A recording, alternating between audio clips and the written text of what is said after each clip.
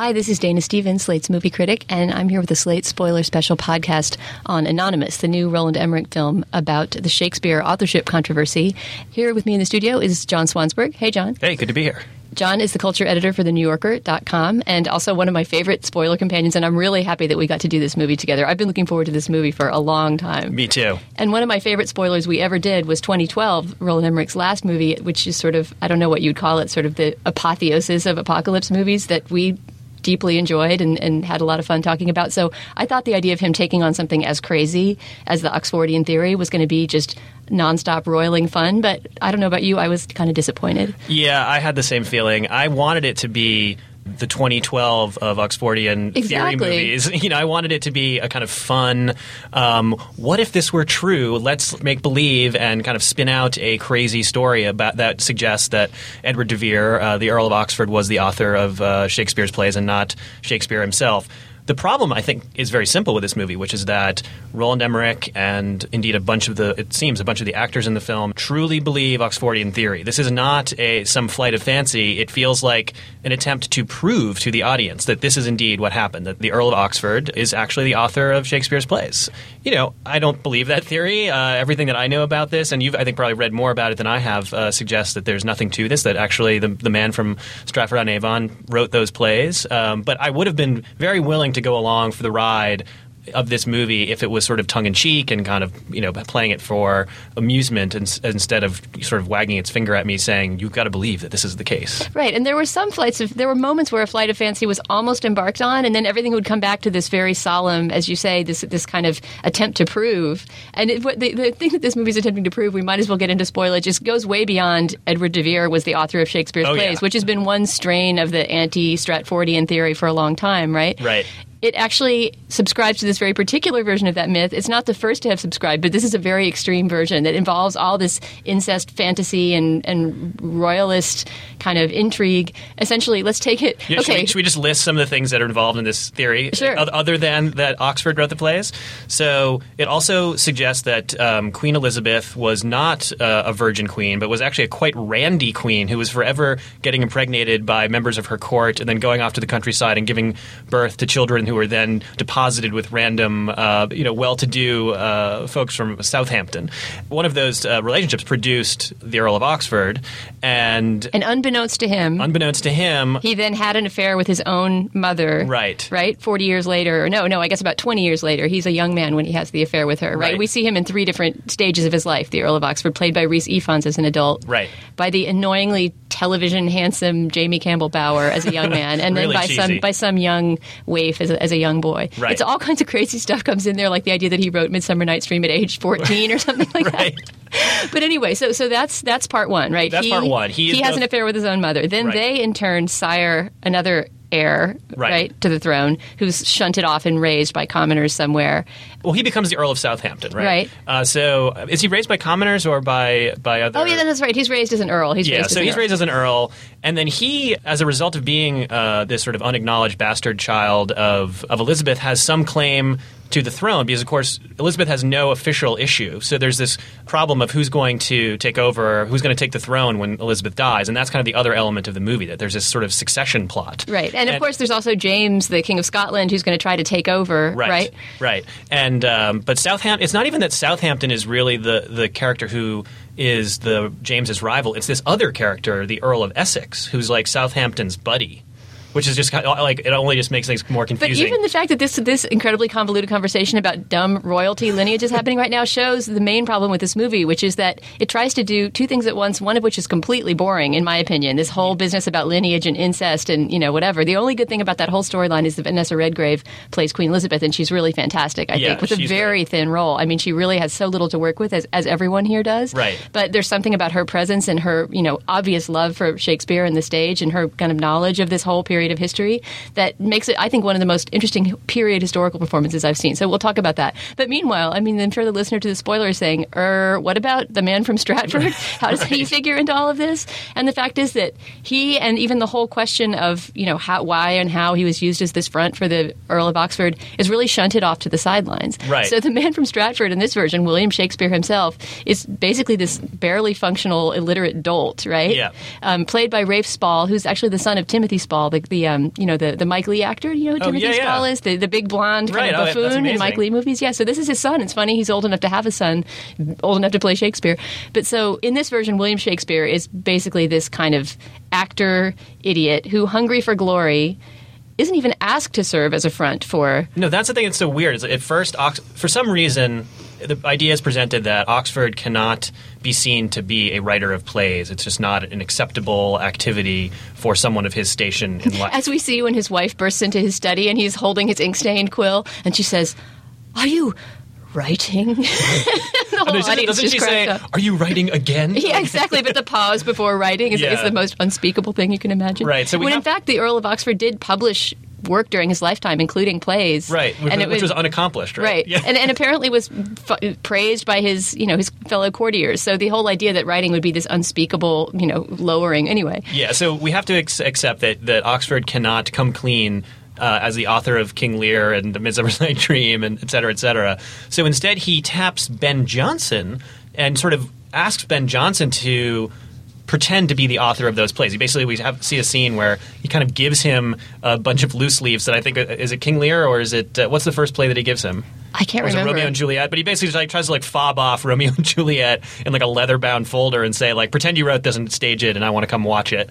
Ben Jonson kind of believes himself to be a good enough playwright that he doesn't want to be passing off someone else's work as his own. And at that point, I don't think he quite realizes the genius of the drama that's being handed to him.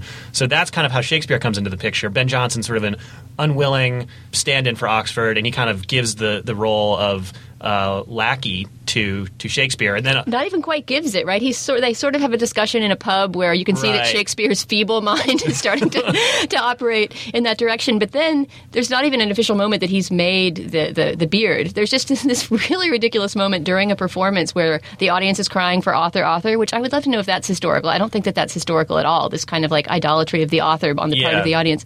But then Shakespeare just kind of runs backstage and scribbles his name on the script and comes out holding it aloft and is praised as the author. So in fact, the idea is that he sort of stole the credit. Right. Right. And then the sort of the suggestion of the movie in this sort of weird condensed time frame is that after the success of Romeo and Juliet staging, every week for the next 27 weeks, it seems like Shakespeare is putting on a new amazing play that he just happens to whipped up. Oh, this little ditty, it's called Othello. Next week, it's The Tempest. That's kind of the idea of what goes on. I mean, obviously, I'm sure the Oxfordians, have a timeline, theory, right? That a timeline that makes some sense or attempts to. But in the movie, it just sort of feels like Shakespeare kind of runs with it. And of course, at that point, Ben Jonson gets jealous because he knows that Shakespeare's, of course, not the author of these plays and is getting all of this renown and getting a decent amount of money out of it and just sort of lording it over everybody else, even though, as Ben Jonson knows, the Shakespeare of this movie, as you said, borderline illiterate, can't even really scrawl much more than his name with his quill. Right. I mean, that could have been interesting. The Ben Jonson, Shakespeare, De Vere triad could have been a source of actual dramatic conflict in this movie had it been spent a little bit more time on and had those relationships been more developed.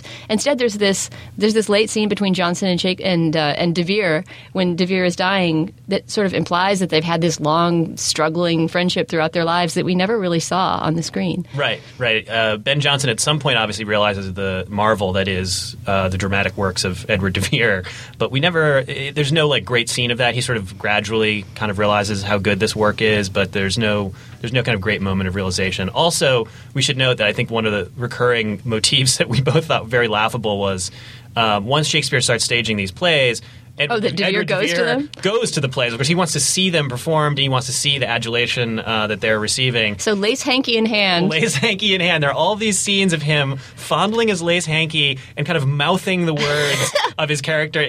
Like Mark Rylance is doing the opening monologue. Right, Mark Rylance playing the actor Richard Burbage on stage. Right, and De Vere is kind of mouthing along with him as he recites the lines, and it's just if nothing else, his self-regard is a reason to dislike this character. Right? Exactly, yeah, and also it's just if this guy's trying to keep it a secret that he is the author, showing up at every play in the same box and reciting the lines of a new play out loud, probably not a great way of keeping it under wraps that you are the author of these plays.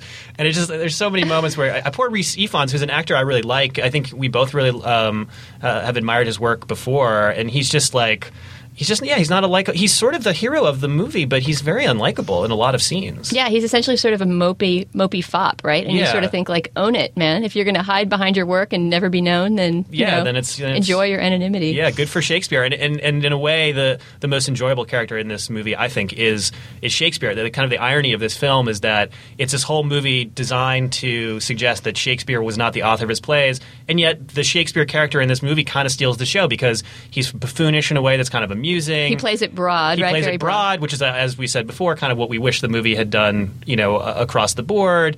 And he's just kind of loopy, and you're kind of rooting for him, to kind of get away with this ruse. So, but he's not given enough time that he can become. He could have been kind of a trickster figure, right? Kind of a secondary character who becomes the main character because you sort of like his ruse or something. But this movie seemed very, very dramatically unfocused and not sure where it wanted to. Just the moment we started to get into a little bit of a fun triangle with those three writers, and it's sort of a Mozart Salieri situation with Ben Jonson regarding this superior artist.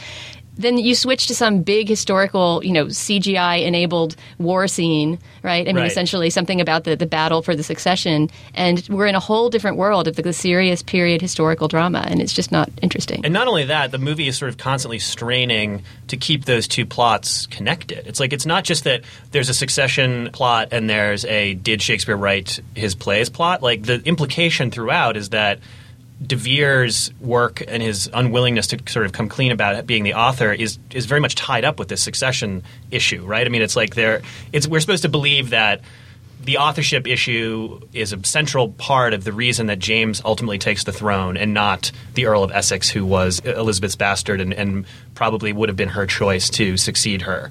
So these things are inextricably linked, which is also just kind of like, so this guy won't own up to his plays and it alters the course of British royal history. I mean, it's a great story if it's true, but I don't know how many people in the audience that we saw it with were buying it. John, I'm going to stop you for just a moment for a word from our sponsor. We have a new sponsor, and I think a very appropriate one this week, which is PBS Indies. And for film buffs out there, which presumably anyone listening to the Spoiler Podcast is, you should know that PBS is offering new independent documentaries on iTunes. So you can visit iTunes and search for PBS Indies, or just Google PBS Indies, and you'll find what you're looking for. And I went there and Googled around to see what some of the things are they have on offer, and there's actually one indie I'm quite excited to see. It was at South by Southwest and was a big cult hit there this year. It's called The Parking Lot Movie. And from what I gather, it's a documentary about a parking lot in Charlottesville, Virginia that's run by a bunch of sort of oddballs and slackers who sit around and talk about the people who park cars in the lot. I think it's sort of one of those great documentaries of sort of slacker aimlessness, and it was a big hit at South by Southwest, but I didn't get a chance to see it. So that's one thing you can check out. There are many more documentaries there to keep you entertained. So visit PBS Indies on iTunes and choose your movie. Let's listen to a clip. We all know William Shakespeare, the most famous author of all time, writer of 37 plays, 154 sonnets, several epic poems, and why we are here today. But what if I told you Shakespeare never wrote a single word? I think, in a way, the grandiosity of that theory goes hand in hand with what's most interesting about the anti-Stratfordian vein, this whole authorship debate over the last, century and a half or something, which is that it's almost like the greatness of Shakespeare's work is such that it can't be commensurate with any one real person's life, right? Much less this, supposedly ignorant man from Stratford. And so the person that you pick to replace him can't just be a great writer. They also have to be in some way, this deposed king. Right. It's like a lot like JFK assassination theories, right? It has to go all the way to the top somehow. Right. And there's this kind of lame sense, I think, that one of the reasons that De Vere is given all of this personal tragedy in his life, that he's a sort of witness to the machinations of court. He is a victim of unwitting incest. That's seemingly to suggest that, this guy could have written these plays because he slept with his mom. He knows tragedy, But he wrote them before he knew, right? Well, exactly. Yeah, that's a he was having rich life experience he didn't even know about. Exactly. But doesn't that seem like it's part of what's going on here? Because that's then he also could have sat down and wrote Hamlet after that, though, right? Right. Exactly. It seemed like they were trying to give him life experiences that tracked with stuff that happened in the plays. He even stabbed someone behind an arras, right? Like yes. Polonius. He stabbed someone behind an arras as a adolescent, and that's an important moment in his life. And obviously, we're meant to believe that that's where he came up with that scene for Hamlet, which is of course so boring and a theory for that stroke of narrative genius in the play.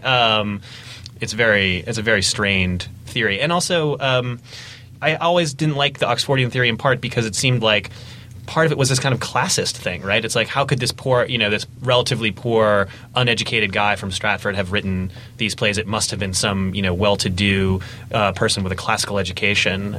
And that essentially is, as I understand it, the entire basis for the Oxfordian theory. I mean, there's obviously no positive evidence that anyone but Shakespeare wrote the plays. There's also not very much positive evidence that he did, but there's a hell of a lot more for him than anyone else. Right. And essentially, it seems like the whole Oxfordian argument rests on the fact that Shakespeare couldn't have known the ways of court. He couldn't have had all this classical learning. Given what we know about his background, he just wasn't sort of fancy enough to write the plays. And it's a little bit disappointing that this movie subscribes to that so thoroughly. It makes it a very sort of anti-democratic film. Absolutely, yeah. It's very strange. And also, obviously there are unfortunate gaps in the historical record. It would be nice for Stratfordians if there was just more evidence that Shakespeare was the author, if there were, signed copies of all the plays and whatever.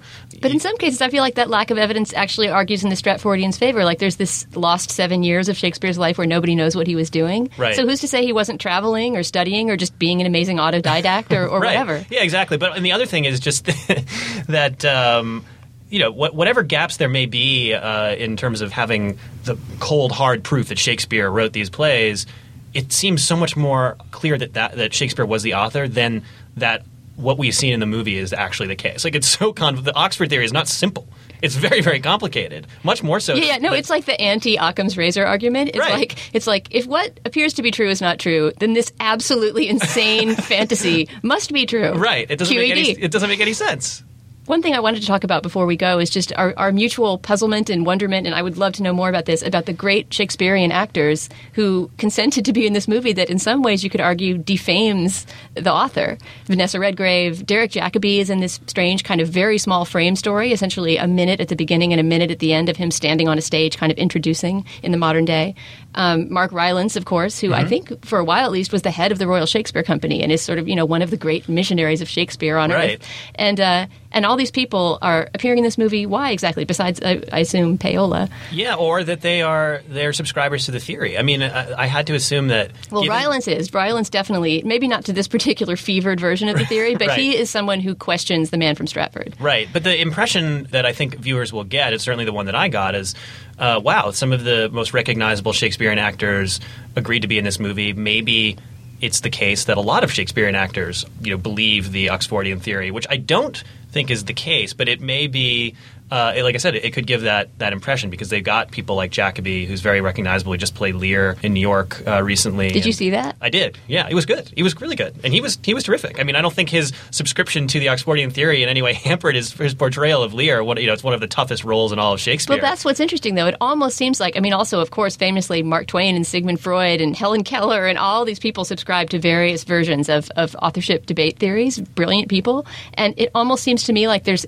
some kind of strain of kind of a combination of idolatry and paranoia. There's something that combines to sort of make an anti-Stratfordian that maybe a lot of artists and writers have. Yeah, although in my mind, if I were an actor, I would want to align myself with this man from Stratford more than the Earl of Oxford. He would just seem to be, he's more a man of the theater, or at least what we know of him. So it is strange, but I think you're right that there must be some attractiveness to yeah, it's very curious. You're right. You would think that it would be the humble actor and theater manager that would win your heart, right? Yeah. So I was puzzled by that. Okay, but you'll still come see the next Roland Emmerich movie with me, right? I will, and I have to say, I was never bored during this movie. I was sometimes confused. I was disappointed that it wasn't kind of the movie that I think we both wished it was, but it was it was entertaining in its own way. I was bored during some of the will the Lord of such and such fight the Earl of so and so. That stuff got a little bit dull. But I think just the constant waiting on the edge of my seat for some sort of juicy Oxfordianness kind of made up for it. Also, there were a few camp laughs, I have to say, especially in the foppish lace hanky clutching role of the Earl of Oxford. Yeah, you can laugh at the movie a little bit. I wish it had invited that more, but like 2012 did so wonderfully. Exactly. Well, John, thanks a lot for coming in to discuss Anonymous with me. That was a pleasure. Our producer is Chris Wade. Our executive producer is Andy Bowers. Our editor is Melanie McAfee. For Slate.com, I'm Dana Stevens. Okay, round two. Name something that's not boring. A laundry? Ooh, a book club. Computer solitaire, huh? Sorry, we were looking for Chumba Casino. That's right. ChumbaCasino.com has over 100 casino-style games. Join today and play for free for your chance to redeem some serious prizes. ChumbaCasino.com. No purchase necessary. Void where prohibited by law. 18+. Terms and conditions apply. See website for details.